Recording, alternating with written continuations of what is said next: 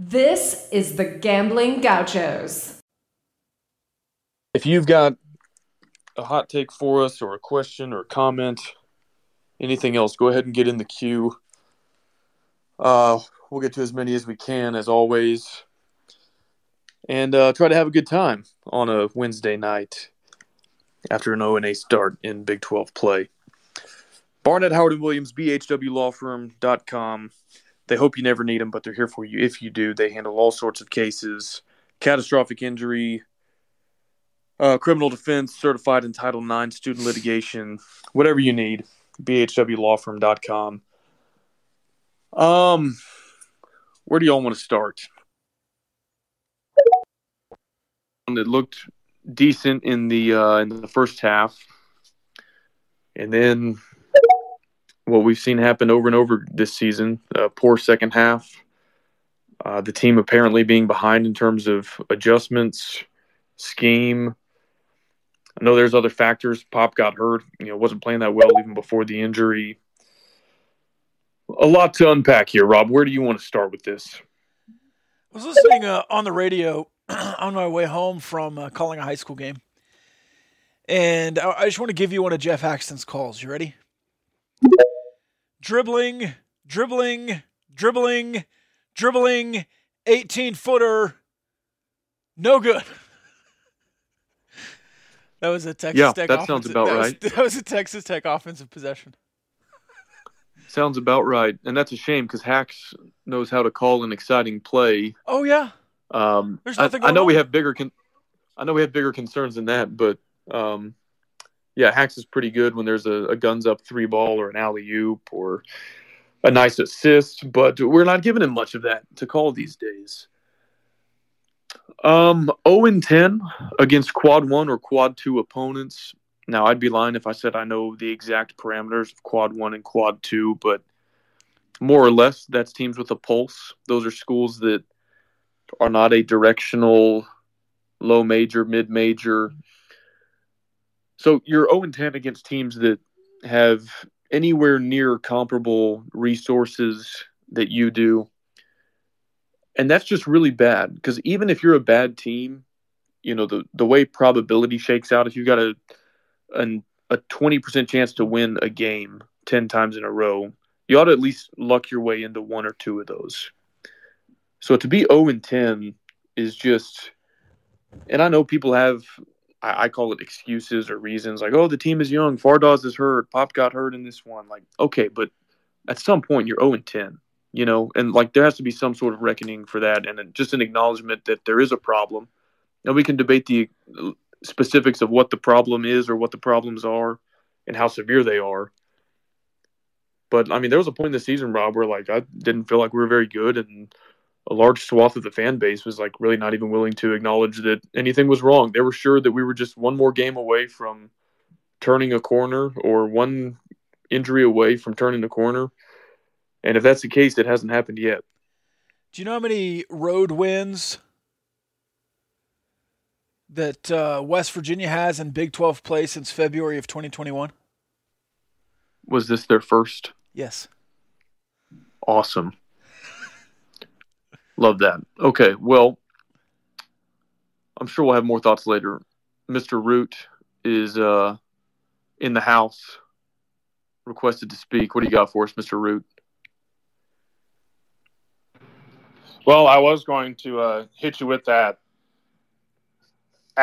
West Virginia's last road Big 12 win was at TCU in 2021 tidbit. So, my bad. Great job, Mark Adams, for getting Bob Huggins his first road win in 700-plus days. Congratulations. Like to see that. One question. My birthday is in 2 weeks from tomorrow. Do you think Texas Tech will have a win, or will I turn 32 before Tech gets another win? They might win against LSU because they are legitimately dog crap. But, I mean, it's just very unfun basketball to watch right now. Yeah, certainly unfun. I think they can beat LSU. I thought they could beat West Virginia. I thought they could beat Oklahoma. I thought they could beat a lot of these teams they played. So The only thing you can do is go and keep out and play them, right? I mean, there's nothing else we can do as fans. You just kind of have to watch the team play, and if they win, they win. If they don't, we'll keep watching, I guess. One more thing. Remember to go watch the Lady Raiders on Saturday at 2 o'clock. They're playing Baylor. And I believe the 30th anniversary national championship team is going to be there. So, let's support the ladies. I believe all alumni, Lady Raider alumni, are invited, but they're going to honor the 30th anniversary team. Yeah, correct. Is Krista Gerlich going to be there, do you know, from that 1993 team? I believe I'm not sure. Yeah. I wonder what kind of shoes he's going to wear. Rob, over under that Krista Gerlich is there on Saturday? Over. Let's get to another speaker. Hey, I thought our uniforms looked good. Maybe we could have some uniform discourse as well to lighten the mood. Before we do that, let's get to Desert Boy. Howdy, guys. Yeah, you mentioned probability from like Tech's perspective. There's just a chance, even if we are bad, we should get a dub here and there. But that's not really how probability works. There's also the chance that teams that are worse than us get a dub. So I think that's kind of what we're seeing right now. I think we're getting really close in games that against actual Final Four contenders. Obviously not tonight and versus Iowa State. But we can still make the tourney. I think 5 wins in the Big 12 and maybe a win in the Big 12 tourney gets us into March. It does, and I love your optimism, but the math says 7 wins in the Big 12. 7. And that's the low end. Is the CBI still a tournament? Yeah, but you have to pay to go, and I don't think they will. I think even 7 wins is, like you said, Rob, low end, and that sort of assumes that you've got a legit non-con record, and we don't have that. And so, and I was thinking about that during the game. I was like, you know what? If this is a rebuilding year and you go 6-12, okay, but to go 6-12, you have to finish 6-2, and in this, no, sorry, you'd have to finish. Help me out with the math here. 6-4, which if you go 6-4 against teams in this conference, that's really good. I mean, that would be, I don't want to say miraculous, but that would be a really good 10-game stretch if you finish 6-4 in Big 12 play. And that's just to get to 6-12. But there's a difference between a rebuilding year where you go 6-12 and just like the wheels coming off and you go 2-16 or something. And I fear that's what we're staring down the barrel of right now.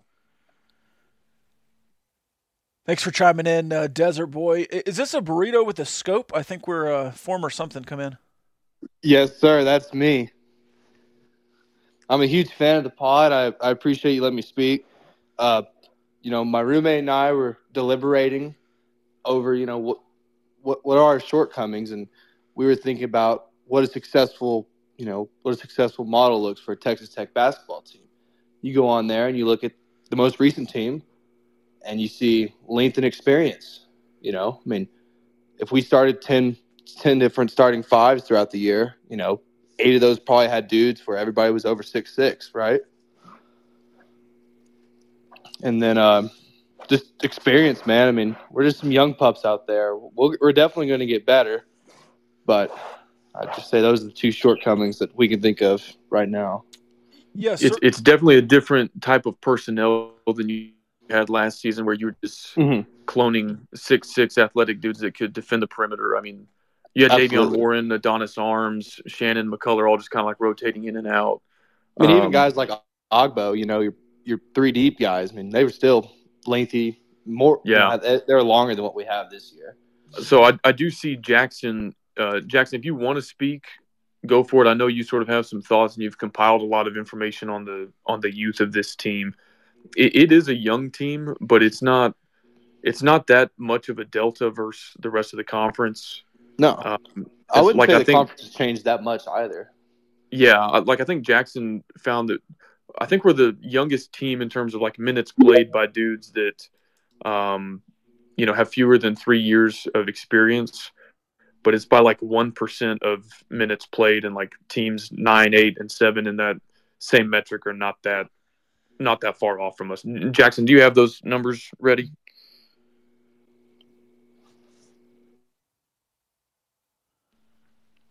He's still getting them, man. Jackson? He's pulling them up. He's getting them. Oh, okay. Still muted right now. We're Yeah. we're waiting with There he great is. anticipation. Nope, he's gone. He tried. All right. In the meantime, Yeah, let's get to Big Hen. See what Big Hen has to say. Appreciate y'all having me on. Thank absolutely, man. you. Didn't mean to Anytime. interrupt. But No, you're No, good. you're appreciate good. y'all. Thanks for the thoughts. Yeah, what's up, guys? I'm in my bathroom again, so the echo. First of all, this loss is on me, 100%. I'm owning it, putting it on my shoulders. It was too much. It was Big Hen Day in the Discord. It was too much about me, wasn't enough about the team. That's on me. Second off, this is why you bet. This is why you emotional hedge. I nailed it, 2-0 on the under and West Virginia plus 3.5. But yeah, it was that was a rough game. I turned it off with like 6 minutes left because I just would rather watch White Lotus at this point. So hopefully they get it turned around, but I at this point I doubt it. So, anyways, been in the later. bathroom? Have you been in the bathroom since 6 minutes remaining? I mean, I live in bathrooms. Oh, okay. I It's a live little and die in personal, man. bathrooms. That is true. So, You work there. You earn your money in a bathroom, and yeah. this No, emoji hey, but off. I- This emoji off in the chat is killing me. By the way, Hey, Nobody emojis harder than Briggs. no, he does not. I think Big Hen makes some good points though, because I was tweeting about the uniforms, which I liked them, and there were some quality responses to that saying, I don't care what we wear, let's just win the game. And that's a good point. Like, we were not focused enough on West Virginia tonight, and that showed. And so we need to do better as a fan base and make sure that we're just absolutely locked in on LSU and that all the tweets are laser focused. We don't need to be worried about uniforms or memes or Big Hen puns. We just need to lock in on the Tigers and get off the snide here. Couldn't agree more. I, for one, enjoyed Big Hen Day and hope it turns into Big Hen Week, though. As we can see, it doesn't end well. So I feel like, I don't know, maybe it's Mr. Root Week or something. I feel like that's got to come next. Well, I don't know if that'll happen, but Too much pressure. I can't do it. Yeah. I mean, on the other hand, things couldn't get much worse no matter whose week it is. It looks like Maddie, Steven, and Briggs are downvoting Mr. Root Week. So I think that might have been vetoed. all right, let's get to Drew. Drew, what's up, man? Oh, sorry. What's up, guys? How you doing? Doing good. So I am not a Texas Tech fan. I am a KU fan, but I really enjoy your guys' content, and that's why I'm in here. I'm not trying to start anything. All and right, thank you. I'm really surprised at how Tech's season is going. I was pretty high on them going into the year. I thought they'd be one of the 6 for sure tournament teams, and that was a really back and forth game down in Lubbock to start the Big 12 season that could have gone either way between KU and Tech, and I don't know, the fact that Tech's 0-8 just really shocks me. Yeah, it shocks me too. Can I counter with another question? How is Kevin McCullough doing? There was some tweets during the last game. Kansas themselves are on an 0-3 streak there. Lots of frustration. Juwan Harris, Kevin McCullough, are those guys struggling, or is it just kind of the fan base kind of reeling from an 0-3 run? Well, it's a little bit of both. McCullough, the K-State game, didn't score. I remember texting one of my buddies that McCullough was being an absolute zero out there. Yeah. And I'm overall a big fan of him. I liked him at Texas Tech. Obviously, I like him now because he plays for my team. And then he got a steal, missed a layup, and then got fouled and missed both free throws. And then Bill Self left him in the game, and he fouled out. He was bad that game.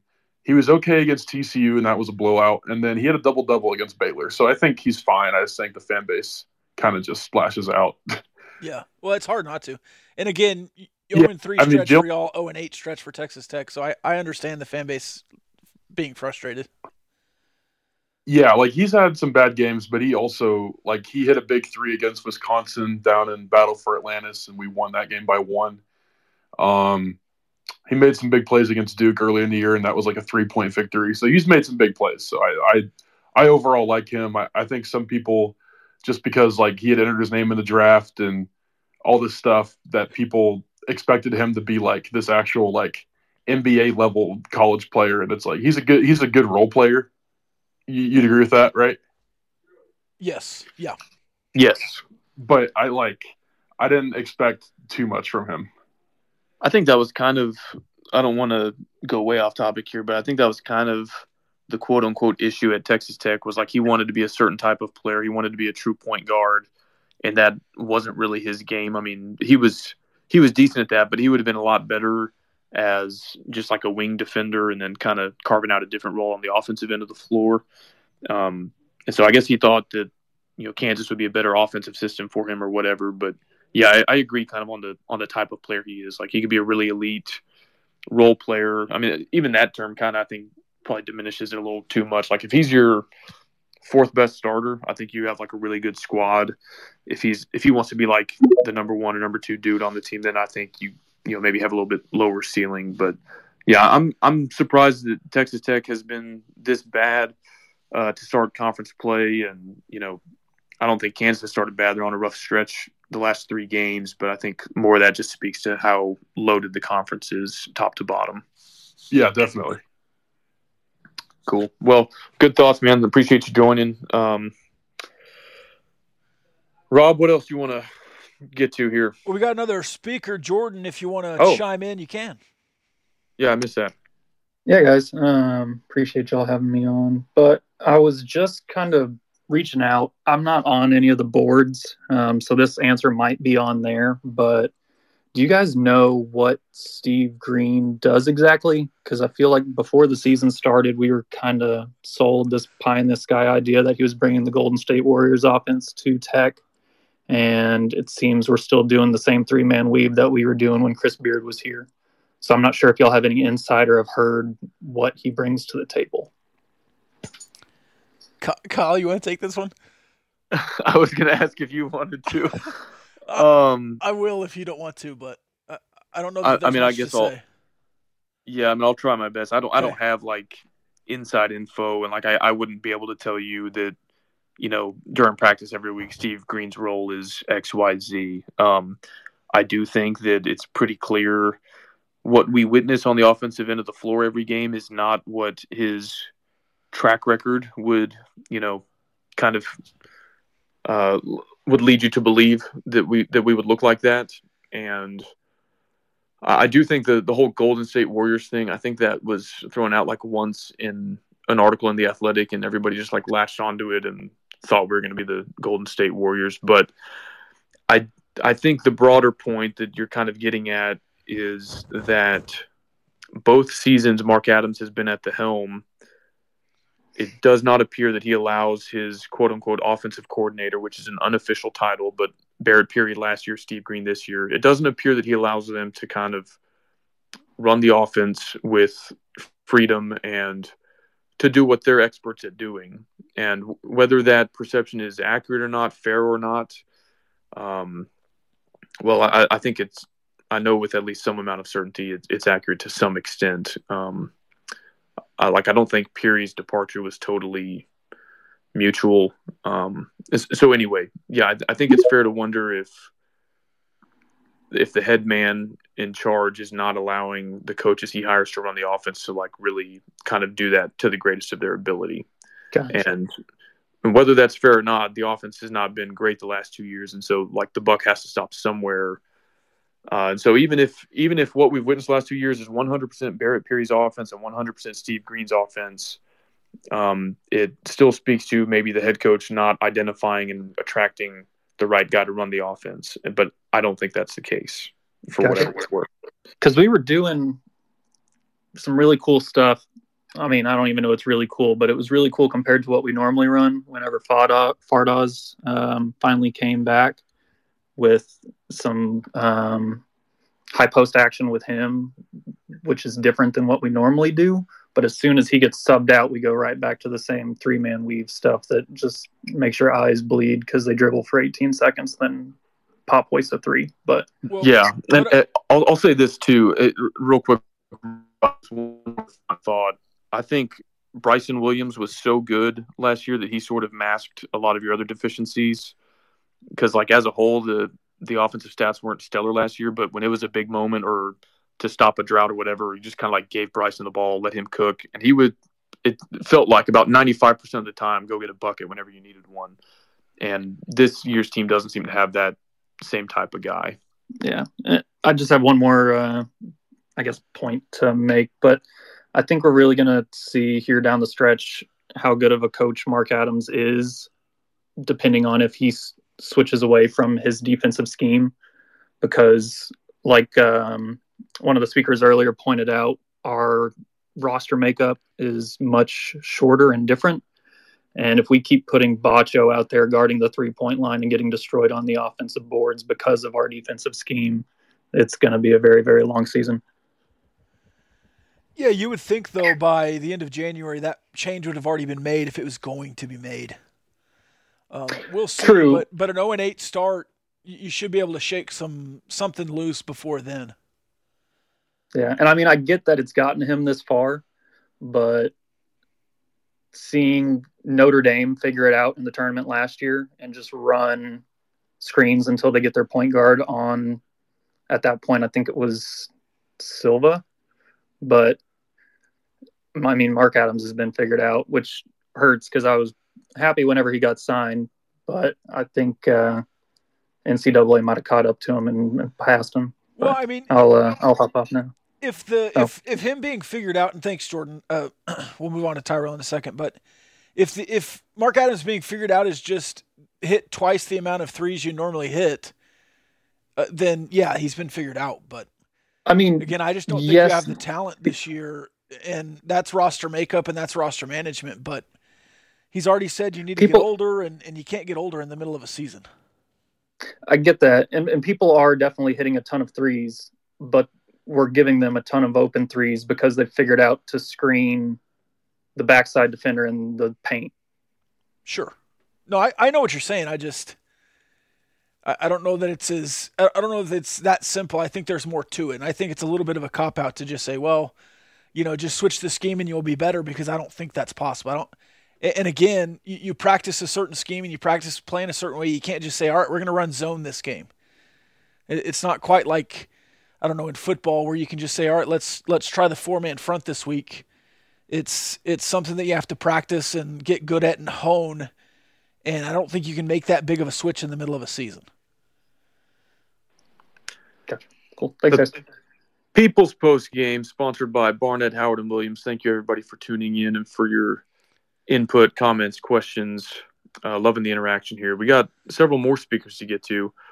Rob, I don't ever want to call out anybody in these, but I do want to just extend like special invitations.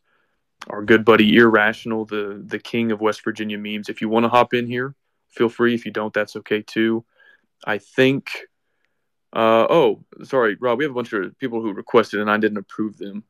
I am going to add Ty first, and then we'll get to the others. Ty, what do you got for us? Oh, hey, what's going on, y'all? How you doing? Not much, man. Just having fun on a Wednesday night. Yeah, it's another great night. Not sure how many people here in the chat were around in 2011 and 2012. Dating myself a little bit here. That's when I went to school. We won 2 conference games, I believe, in 2012, but it was rough. The USA was so empty that I would actually yell when the other team would be shooting free throws because I knew my dad would be watching in the living room, and I'd be like, "Hey, Greg, are you watching? What's going on?" And he could kind of hear me, just faintly. But I hope we don't get to that point. It's unfortunate to see the stretch we're going to. I'm not going to hug the mic. I just did want to clear up one other little misconception. I feel like I keep hearing a lot in the Twitter world, and that's that we're a young team. We're really about average as far as the NCAA is concerned, as far as our average age. O'Banner's not a spring chicken. DeMaurian Williams is not a spring chicken. Neither is Davion Harmon. And Imach is also pretty old. So, I mean, I agree with Rob that it's not a situation where scheme change. I'm not sure I completely buy that we're super talented, to be honest. I think we just may have really swung and missed. on this transfer class, but I do think there's some promising young guns. But to say we're a young team, I don't think is quite accurate. Good thoughts. I think I remember one of those wins in 2012 because I was walking across campus and heard the victory bells. And I remember thinking for a moment, like, what could that possibly be for? And then I was like, oh, we beat OU in basketball. It was because Rob Lewandowski, who's like my cousin-in-law or something. I'm like somehow related to him. He went off. I remember. And Yep. we beat OU. So anyway, those. You know what? To be honest, if it was in 2012, I was, it was only my first full year in the Saddle Trap. So I probably, we'd lost so much. I guarantee you that I did not have the privilege to be excused from the game early to go ring the victory bells that day. So I wish I could say that was probably me you heard. It almost certainly was not. It's kind of sad when you win that infrequently that you can like pinpoint the opponent and like where you were when the victory bells were ringing. We beat OU, I believe, in 2020. Yeah. It is very sad. Yes, I do remember 10 years ago we beat That's Oklahoma. the one I'm thinking of. And I was like, oh, holy mother of God, we did it. I can't... Everybody wake up. Yeah. Well, good thoughts, Ty. I think we probably kind of agree with you on the youth. Like you definitely have some young guys. But like I said earlier, I hope Jackson can chime in at some point. But he kind of had the breakdown on minutes played in conference play. When you look at it that way, it kind of shows that like we might be a little bit less inexperienced, but not so much to like explain away an 0-8 starting conference play. Sure, no doubt. Definitely not trying to make excuses there. There is definitely a factor of these guys just playing together. I think what's the most disturbing thing about tonight is just really, you guys probably talked about it already because I came in a little bit late, but honestly, just getting your ass kicked on the boards the way we did is really disturbing for kind of what we have built this brand to be over the last few years. And I think a lot of that's Huggins should maybe get a little bit of credit. They kept getting our bigs out on the perimeter and just far away from the basket. So every time I would see a shot go up, I was like, oh, hell, we got Davion down there is he going to box out and grab this more? We got all of our smaller guys down there. So part of that's just not adjusting and getting our bigs not in positions to get boards, but some of it you're just kind of getting out hustled. And, I think it's that and just still the same kind of poor off ball movement. The screens we set are really uninspiring. They're not providing much resistance for the guy who has the ball. It's just it's rough. I don't want to make everybody feel sad with just more bad news. So I won't comment on the uniforms, but I'll let someone else talk. But always good to chat with you all and, try to keep your heads up. Yeah. Thanks, Ty. Well, thank you for the thoughts, Ty. I'm glad you're out of Twitter jail. All right, let's get to Irrational and see what he's got to say from a Mountaineer fan's perspective. How's it going, man? Hey, how are y'all doing? Pretty good. Yeah, it's about as good as you can after watching that. Yeah, I need some moonshine. Yeah, that was a tough one for both teams. That's what I was going to say. My biggest problem with Big 12 basketball this year is just, I don't know, it seems like the refs just slow the pace down, and it just is almost unbearable to watch sometimes the way they call it. You don't know how it's going to go, but I know we were in the same boat as you guys, where just a lot of losses, and I know it can be daunting, but that's how the Big 12 is, just so tough. Well, I think you guys are still in an okay spot. I mean, obviously it's going to be hard to climb the standings too much, but I think going into the night, y'all's net ranking was like 28 or 29. Yeah. So if y'all can scrape together 7 or 8 Big 12 wins, I think y'all still might get in. And yeah, it would be so brutal if – I mean, I want the Big 12 to be like a 9-bid league. That'd be awesome. But if we're the only school that's at home while everybody else is dancing, that'll be a little bit tough. Yeah, for sure. And that's what the announcer said during the game. If both of us were in the Pac-12, we'd be automatic. We are to be in the tournament. Just the Big 12 is so stacked. Like someone's got to be left out on. But yeah, the non-con helps for sure because I think you're a 12 seed if the season ended today, according to like Hoops HD and some of the services that we use. So hey. Yeah, the computers love us still for some reason, even after all these losses. But that's good. Y'all finally got the best basketball we've played in a while because it's been poor free throw shooting. the beginning of the game, that's how we usually look for the entire game. We finally got some turnovers cleaned up and actually was making some shots, even if they were banks. But yeah, I was frustrated at those.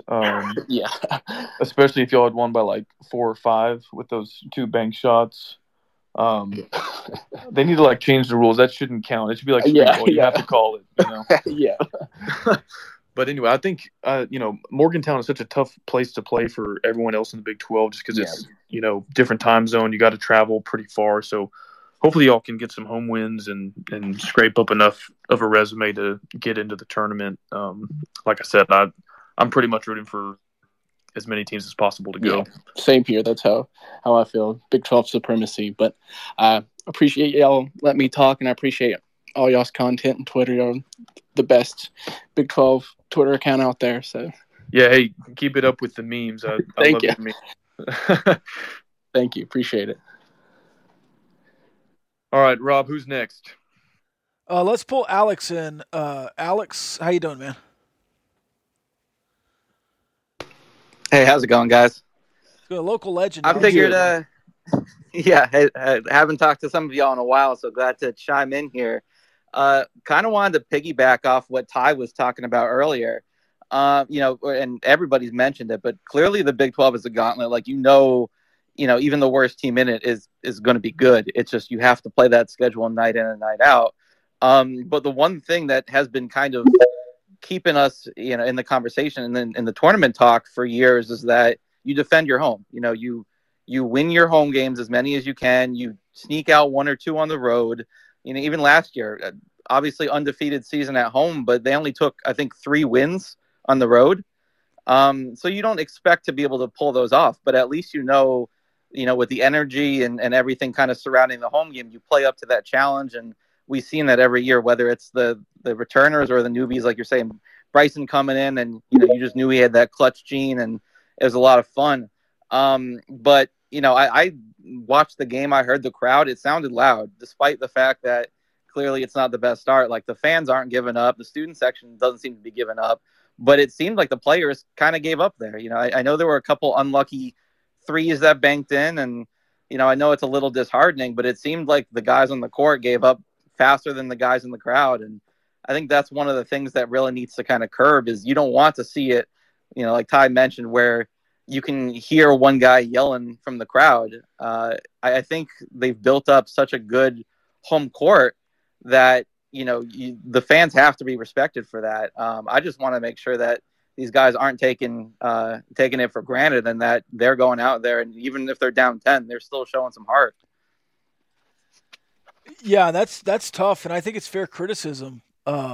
Raider Riot, I see them listening in, and I know you had experience there at the USA playing the music, I think, but the atmosphere that's been built is really good, and I think it'll be sustained through the student section, but I don't know how much longer. I mean, you look at the rest of the USA, it's fairly empty, especially late in that second half when West Virginia kind of extended. So I know that on TV it's always going to sound loud because of that student section. I think Raider Riot's done a great job.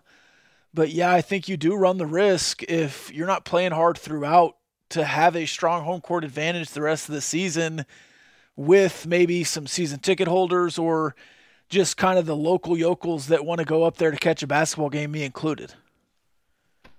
Yeah, and that, like, obviously Texas is still going to be Texas. Like, you're still going to get the crowd and all that stuff. But, yeah, I mean, this is West Virginia. This is the second, no offense to Ear over here. Like, this is the team you're supposed to be able to beat at home. Like, Georgetown isn't supposed to win any Big East games, except for DePaul comes there and they finally have a chance. And it's really hard to kind of buy into this team. Like, I don't blame anyone talking negatively right now just because it's hard knowing that from here on out, every game is going to be statistically harder to win than this one. But, what can you really do? You just kind of got to keep your support and just keep hoping for the best and hope somehow one of these games ends up going your way. Yeah, good thoughts all around. And that is kind of, I mean, I guess maybe we could save this conversation for after the season, but one of the more disappointing parts of having a down year like this. I mean, I knew we weren't going to continue the home win streak for forever, but now to lose, I think, 3 straight Big 12 games, OU, Baylor, 4 in a row because Kansas was also at the USA. It feels like it's kind of lost some of the magic from last season, and the Raider Riot, to your point, still doing a great job. I mean, students seem into it. They're still doing like the theme nights. Tonight was Jersey night, and so it seems like they're still very engaged and active, which is awesome to see. But yeah, like to Rob's point, you kind of lose the more quote unquote casual fan, and I don't mean that in a derogatory way. And I probably fall into that category. Not living in Lubbock anymore. I can go back on the weekends and go to the game, or choose not to drive 4 or 5 hours. And when you're undefeated at home and in the top 15, that it compels people to show up. But when they're having a season like this, and that feeling starts to sink in of, well, this isn't a very consequential game, then people are like, well, I'll just go watch my nephew's soccer game, or clean out the attic, do something like that instead.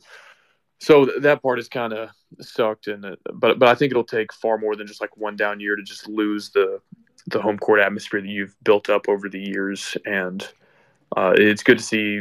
I think that starts and ends with the student section and the Raider Riot. So as long as they're still there, I think it can turn around as soon as the performance on the court does as well. All right, let's try to grab Jackson. Then we have Casey, Real TJ Otts, and Texas Tech Championship after that. So let's hit Jackson. Hey, can you hear me now? We got you. Yes, sir. Well, what kind of saloon door are you coming Was that the through? saloon door closing behind you?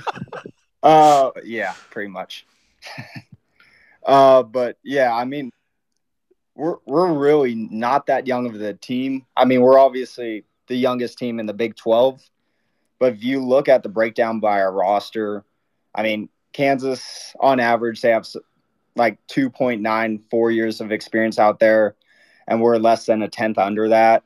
And pretty much with Baylor, too, in freshman minutes, and with Kansas, they're both either top 4 or bottom 4 with us in freshmen, 3+ years or 4+ years of experience. So I kind of feel like the experience things pretty much is overblown, especially with Tyson and Isaacs are probably 2 of our best players. I think it's one thing when people say you're a young team. I think it's another thing when people say you're inexperienced. Because Baylor has a lot of experience together, especially Flagler and some of these guys that have been there. Flo Thamba. Kansas has 3 or 4 guys that have been there and are, competing. Kevin McCullough in the Big 12 has been competing. You have some new, even your older guys. Amac's not been in the Big 12. DeMarion Williams has not been in the Big 12. Kerwin Walton has not been in the Big 12. So you're inexperienced together and you're one of the younger teams. And I think it's more of the and than just one or the other. Yeah, I mean, I'd agree with that. But a big part of that has to fall on Adams for not being able to keep Wilson, Nadolny, McCullough, or Shannon. Or even Agbo, who's doing pretty well at Boise. Certainly. And I think roster management and roster makeup is one of the main things that Kyle and I have been talking about. If you want to blame it on the recruiting staff, you want to blame it on Adams. I know we're all trying to find somebody to blame at 0-8, but that's certainly one of the issues on this team. Isn't TJ doing like 18-6 at Illinois? I mean, that stings.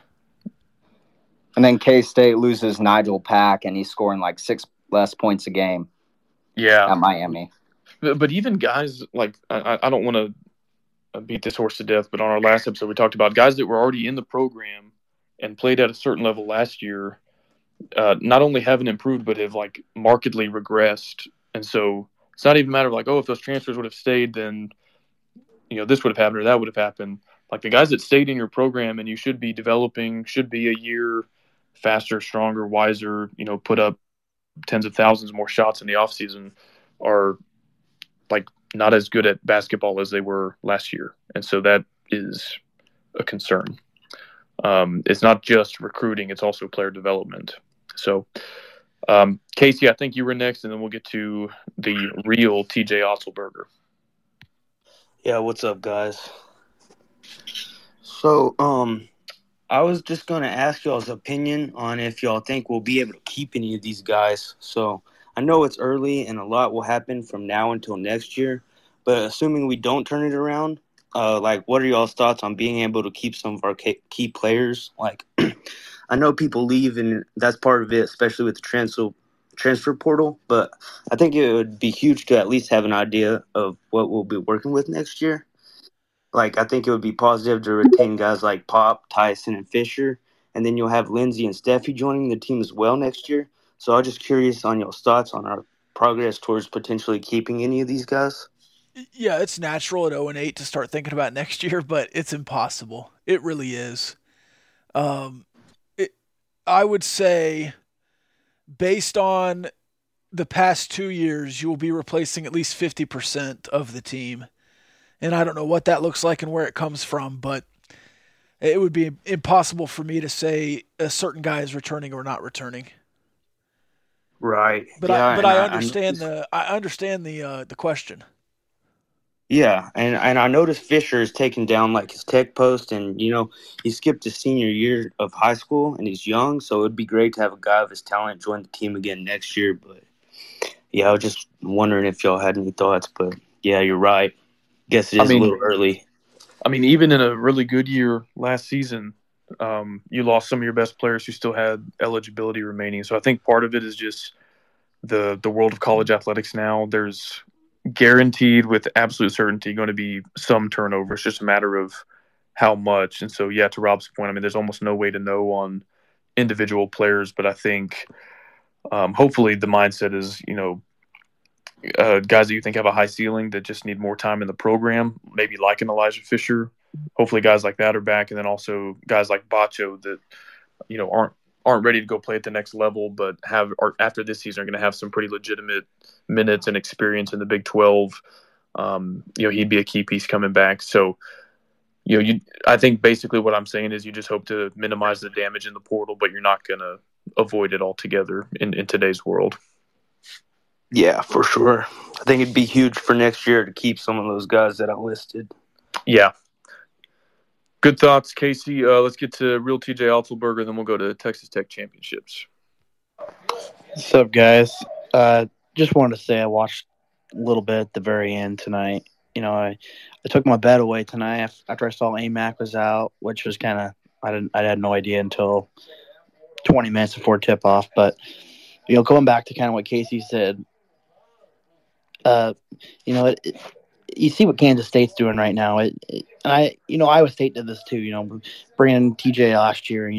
Going to the tournament after a 2-22 season. Teams can have a bad year and then rebound really quickly, especially with the transfer portal. Yeah, I guess that's the upside to today's era. Like, it's hard to sustain a team and sustain chemistry, but also, yeah, you can go from dreadful to like a top 10 team in the country. Like Iowa State has shown in 2 years, Kansas State in 1 year under Jerome Tang. So yeah, I think that's the part that gives you hope is if you can nail some evals in the transfer portal and turn the roster over like in a good way, you can be right back to top of the Big 12 very quickly. It's not like that in football with an 85-man roster. You pretty much have to build that over 2 or 3 years minimum, even with the portal. But basketball, yeah, you can get 3 dudes out of the portal and totally changes the team dynamic. So I guess that is the upside is like even if, let's say, Tech goes 0-18, which I don't think that'll happen, but yeah, they could flip the switch in the offseason pretty quickly in today's era of college basketball. So I guess that is a silver lining to a season like this. And then I just wanted to hear what your thoughts were on the Big 12 SEC Challenge this weekend. In my opinion, I think it's just terrible to do it during the middle of the season. I don't think any of the Big 12 teams really care that much, maybe outside of Kansas, Kentucky, about what happens this weekend. Like me, I could care less about, we're most likely we're going to Missouri on Saturday. So, I would say they're probably not going to win. Caleb Grills probably, if I were odds, I'd probably just sit them and then play them against you guys on Monday, which which was huge that we got that win on yesterday against K-State, because you lose that one, and then you more than likely you might lose on Saturday. That Tech game becomes all of a sudden really big, and that game isn't going to be easy. So, well, thanks for saying it's not going to be easy. I appreciate that. Big Monday is always crazy. I would love for the Big 12 SEC Challenge to not be in the middle of the season, but it is. I think there's some really good matchups, and I think if you're the Big 12, you need to have a good weekend, especially if you want 8 teams in the tournament. I know one weekend does not change, and it's kind of talked about as how the Big 12 is this gauntlet and it's the best conference in the world. And then the SEC Big 12 Challenge the last 2 years, the SEC has won. So I think there's some good matchups. Tennessee, Texas is a great matchup. Baylor, Arkansas, even though Arkansas is not doing as well this year, that's a great matchup. TCU should beat Mississippi State by 30. Kansas State should beat Florida by 30. Ole Miss, Oklahoma State might end up being a good game. Texas Tech, LSU should be pretty even. So I think there's some good matchups in that, and it should be a good weekend of basketball. And I love that, it's 11, 1, 1, 1, 3, 3, 5, 5, 7, 7. So you're going to have it all day long too. Yeah, and then my last thing was who in the Big 12 are you buying the most stock of right now? Because, after watching K-State up and close last night, that's the best team we've played all year. And I know Kansas fans, we lost to Kansas, but that is the best team we've played all year, up close and personal. I think if I was buying stock in one team, it would be Kansas State. But TCU, I'm still intrigued by TCU, and obviously Iowa State would be right there with those three. I think those 3 teams are really intriguing. Texas, Baylor would be next, and then Kansas, I think, is 6th right now in the conference, which is crazy. Kyle, do you have? I think I saw. There? Yeah, I love to go for the value picks, and I think Baylor is 6th right now in the futures odds to win the conference. And I don't think they'll do that, but if we're using that as a power ranking, I think they're better than the 6th place team in this conference, and so I would buy stock in Baylor based on their current price point.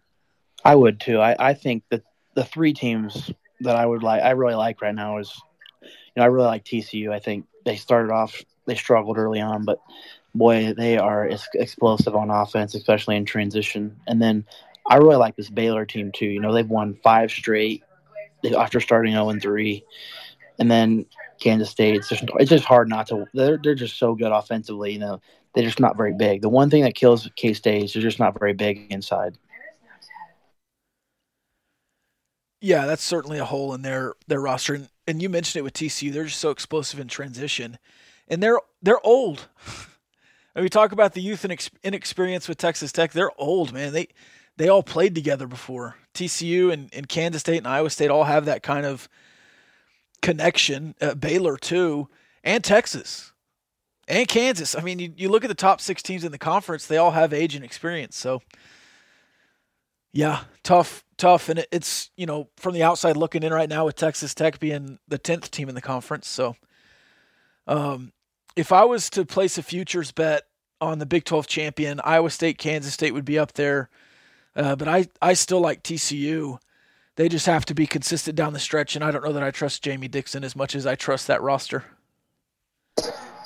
And with the Big 12 being so, we can tell who the top 6 teams are, but I just think what's going to separate the top 6 teams is who can take care of, the Oklahoma States, the Oklahomas, the Techs, and the West Virginias. Who's going to take care of those teams on the road, and who's going to fight the top of the league.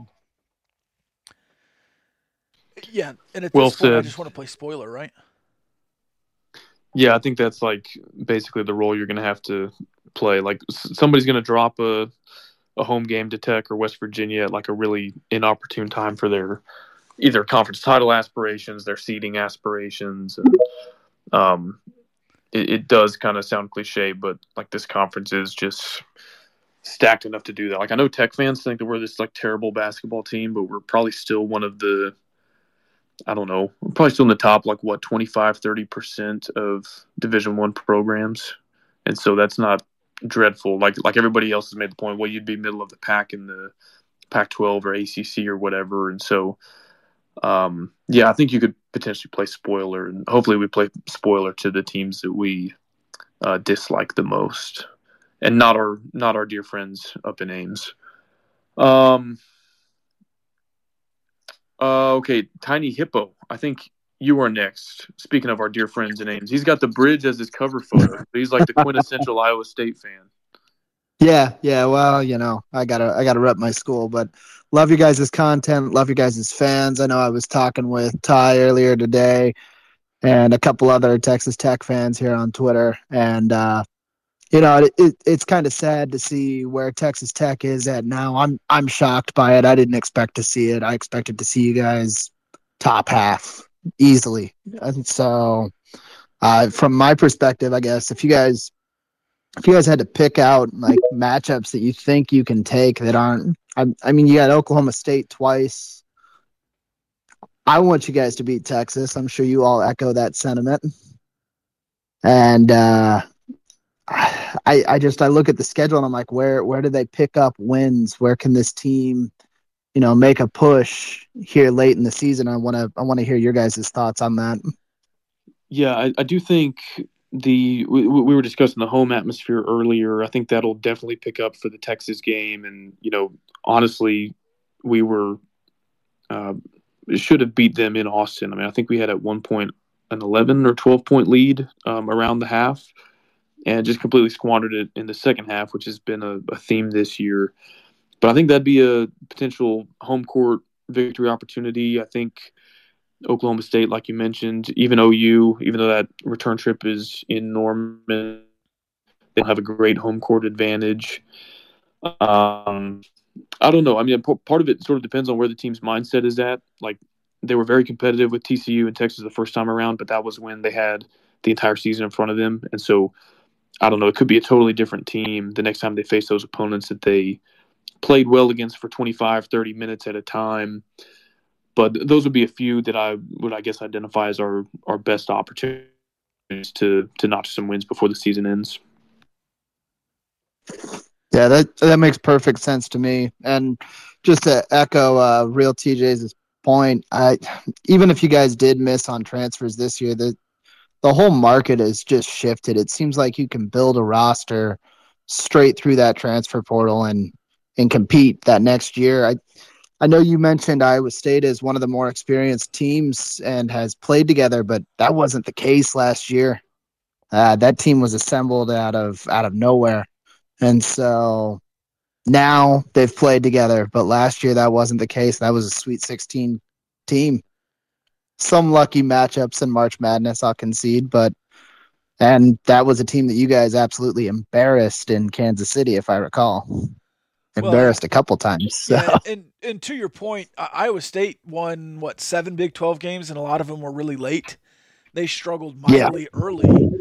So, I mean, yeah, it was, but they came together at the end, and you're right, it was a 30-point loss in the Big 12 tournament, and then they turned around and went to the Sweet 16. So I'm not ruling anything out, but certainly discouraged at 0-8. Thanks for your thoughts there, Tiny Hippo. Yeah, you guys have a good night. For sure. Texas Tech Championships, what's up, man? Sorry, my spaces spazzed out earlier. I was just wondering how you guys think this will play out at the end of the season with Kirby Hocutt and Dusty Womble, and I'm just curious how you think it's going to go. Rob, I'll let you go first. Well, it's already kind of getting warm, yeah, with Dustin Womble talking in a couple of boards and some public comments. Other boosters have had public comments. And can you speak to that? I actually haven't seen that. What are you referring to? There was a comment where I guess Dustin Womble on Red Raider Sports was like, "Hey, here I am. I've changed my handle so you can know what I'm saying." And he didn't call for a job or anything, but he's just being more public on some comments. I don't remember exactly what he said, but it was striking because if there are comments or anything else being publicized, and it wasn't too negative, it's just if it's public now, something's going on, right? And I don't want to try to read into it, but I will say this. Kirby Hocutt is going to have a really tough decision if Mark Adams is 0-18 in the Big 12. If they can finish strong and win 4 or 5, I don't think that's a tough decision. I think that's a slam dunk. I mean, that's already decided if that happens. Well, yeah, but it's still a tough decision to fire a coach in year 2. And I do agree that if he's 0-18, it makes it an easier decision, but I think it's semantics saying it's not a tough decision, especially for a guy like Mark Adams, a guy from Brownfield, a Texas Tech grad. I think it would be a tough decision for those guys, but it would also be it's interesting. It would also be Kirby admitting that the extension he gave him a calendar year prior was stupid, and so I was looking at that contract, by the way, and it's only 60% guaranteed, so it would only be $6 million. I mean, we say only $6 million. I think that's what we paid to fire Cliff, and the football coach makes substantially more than the basketball coach. Of course, I'm not pitching in for the buyout, so if somebody else wants to pay $6 million, it's not coming out of my wallet. But I just say that just so there's no enough figure to just like brush it aside and say, oh, they can easily. I mean, they could, but it'll have to take like a lot of conviction to do it, I think. No, I'm just saying I don't want people to think that there's like a 7-year, $20 million contract around our neck or something like that. Yeah, I got you. It's not the buyout though; it's the admittance that you're wrong, and there's still ego involved. It's not the money. You want to know what I think? How this will play out? Sure, go ahead. I think it's going to come down to the guys that run the Matador Club, because if I run the Matador Club and I'm Dusty Womble, and what matters is the NIL now, like the guy just said, you can rebuild your roster with NIL in a year. If he goes to Kirby and says, we're not funding Tech athletics or basketball next year for NIL purposes, I mean, that's what matters. The Matador Club isn't running the basketball NIL, and Dusty Womble is not a part of the Matador Club. But I agree with what you're saying. There's some thought process there. Yeah, sure. It's an interesting hypothetical, and that's where going back. I don't know how early you got in the spaces. Kind of one of those differences between a 6-12 campaign and a 2-16 campaign. Like one of those, you can chalk it up to like, okay, yeah, we were rebuilding, we had some injuries, whatever. And then the other is like just a dreadful, almost inexcusable performance. So, the games don't matter in the sense of like NCAA tournament seeding or anything like that, but they might matter from that perspective in terms of what happens after the season ends. Quick shout out, not only to our sponsors, Barnett, Howard, and Williams, but also to Mateo Nomeo. Love you, man. Reckham, I think you're next, and then we'll go to Carson. Yes, with everybody saying that the seat's hot for Adams and all that, who do all these people expect to bring in? Like what are the hot names out there? I mean, you don't really hear anybody dropping any names that they want to bring in. They just want Adams gone. So that's a fair question to ask because, if you fire the head coach, you obviously have to replace him with somebody else. But weren't we telling everybody after Beard left what an attractive job this was, and that we had the greatest fan base, we had the greatest facilities, home court advantage, that you could recruit to Lubbock. Now we have the NIL infrastructure that I think a lot of other Power 5 schools would envy. When Beard was here and winning, he was making top 5, top 10 money. And so I think it's an attractive job. I don't think at all that we'd be in a position where if we fired Mark Adams, we wouldn't be able to lure a highly competent and attractive head coach to the job. As far as specific names, I guess I probably haven't thought that far. I think maybe a guy like Talvin Hester would be considered. I'm not saying Jerome Tang, but a guy like Jerome Tang who's been a top assistant in this league for a long time and, is known to be a good recruiter. I think they could look to kind of copy that hire. I mean, it worked for the Texas Tech football program. It's clearly working for Kansas State basketball. So I think you'd have a lot of options, and I think that it would be an attractive job should it come open.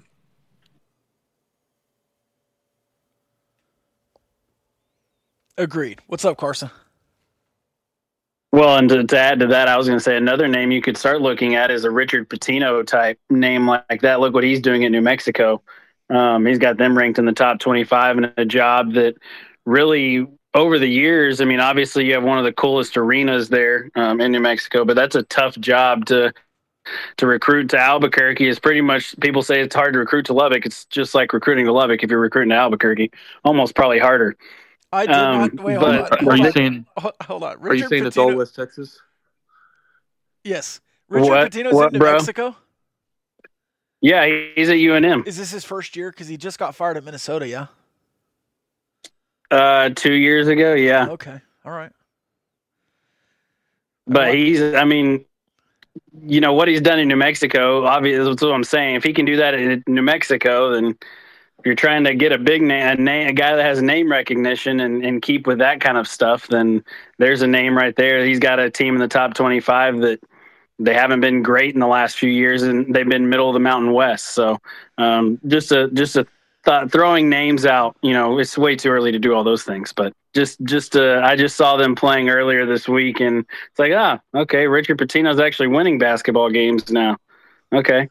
But anyways, what I was going to say is, and I just got into the spaces, so I'm sure y'all have probably already gone over this, but the transfer portal, the way that everything's done now, the way that you build teams, doing all these things. I mean, you look at this Texas Tech roster, it's all transfer portal guys plus some freshmen that have come in and have played good minutes for you, and Pop Isaacs and Jalen Tyson and those guys. And obviously Jalen's a pseudo redshirt freshman for what it's worth. But the transfer portal, sometimes this is just going to happen. You're going to get guys in who have talent. There's no arguing that this roster has talented dudes on it.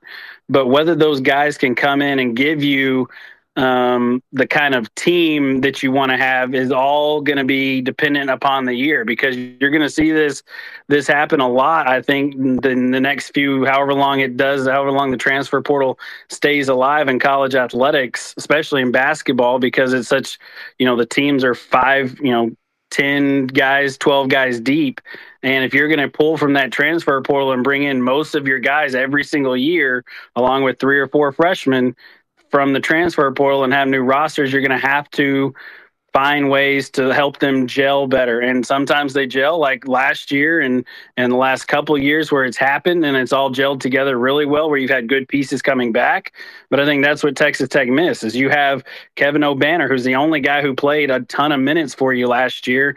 He came back. Is he the kind of leader you needed? Some people thought he could be, but obviously he's not. So those are the kind of problems you run into right now in the transfer portal. I think you're seeing a lot of that this year. And obviously the stuff with Mark Adams and the coaching staff turnover and whatever the turmoil is there is kind of a secondary to that. But I think the transfer portal, this sometimes just not going to go the way you want it to. And right now for Texas Tech fans, unfortunately, it's your year for that to happen. That's just the sad reality of it.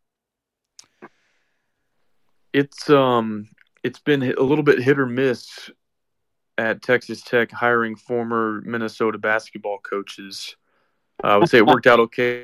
Tubby it worked out with, yeah. Yeah, and then Coach Stallings not so much.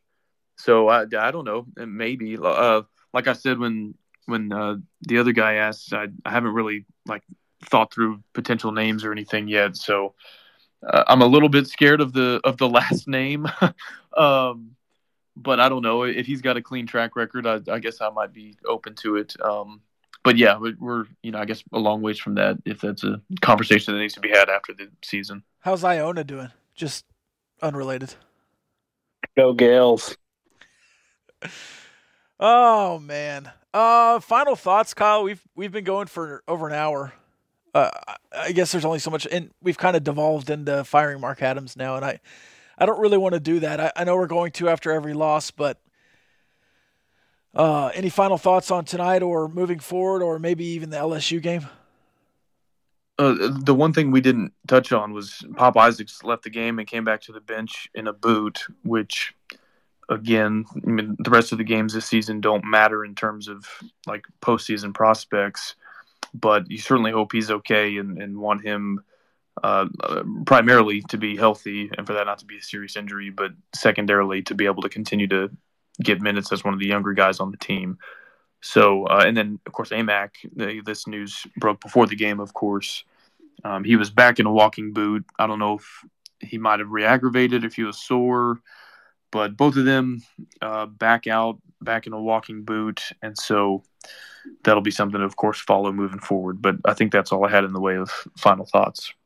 Just for those, because I didn't get to watch it on TV a lot, so I listened to the radio broadcast, which you can almost find out more about what's going on with the team through those two, through Level especially.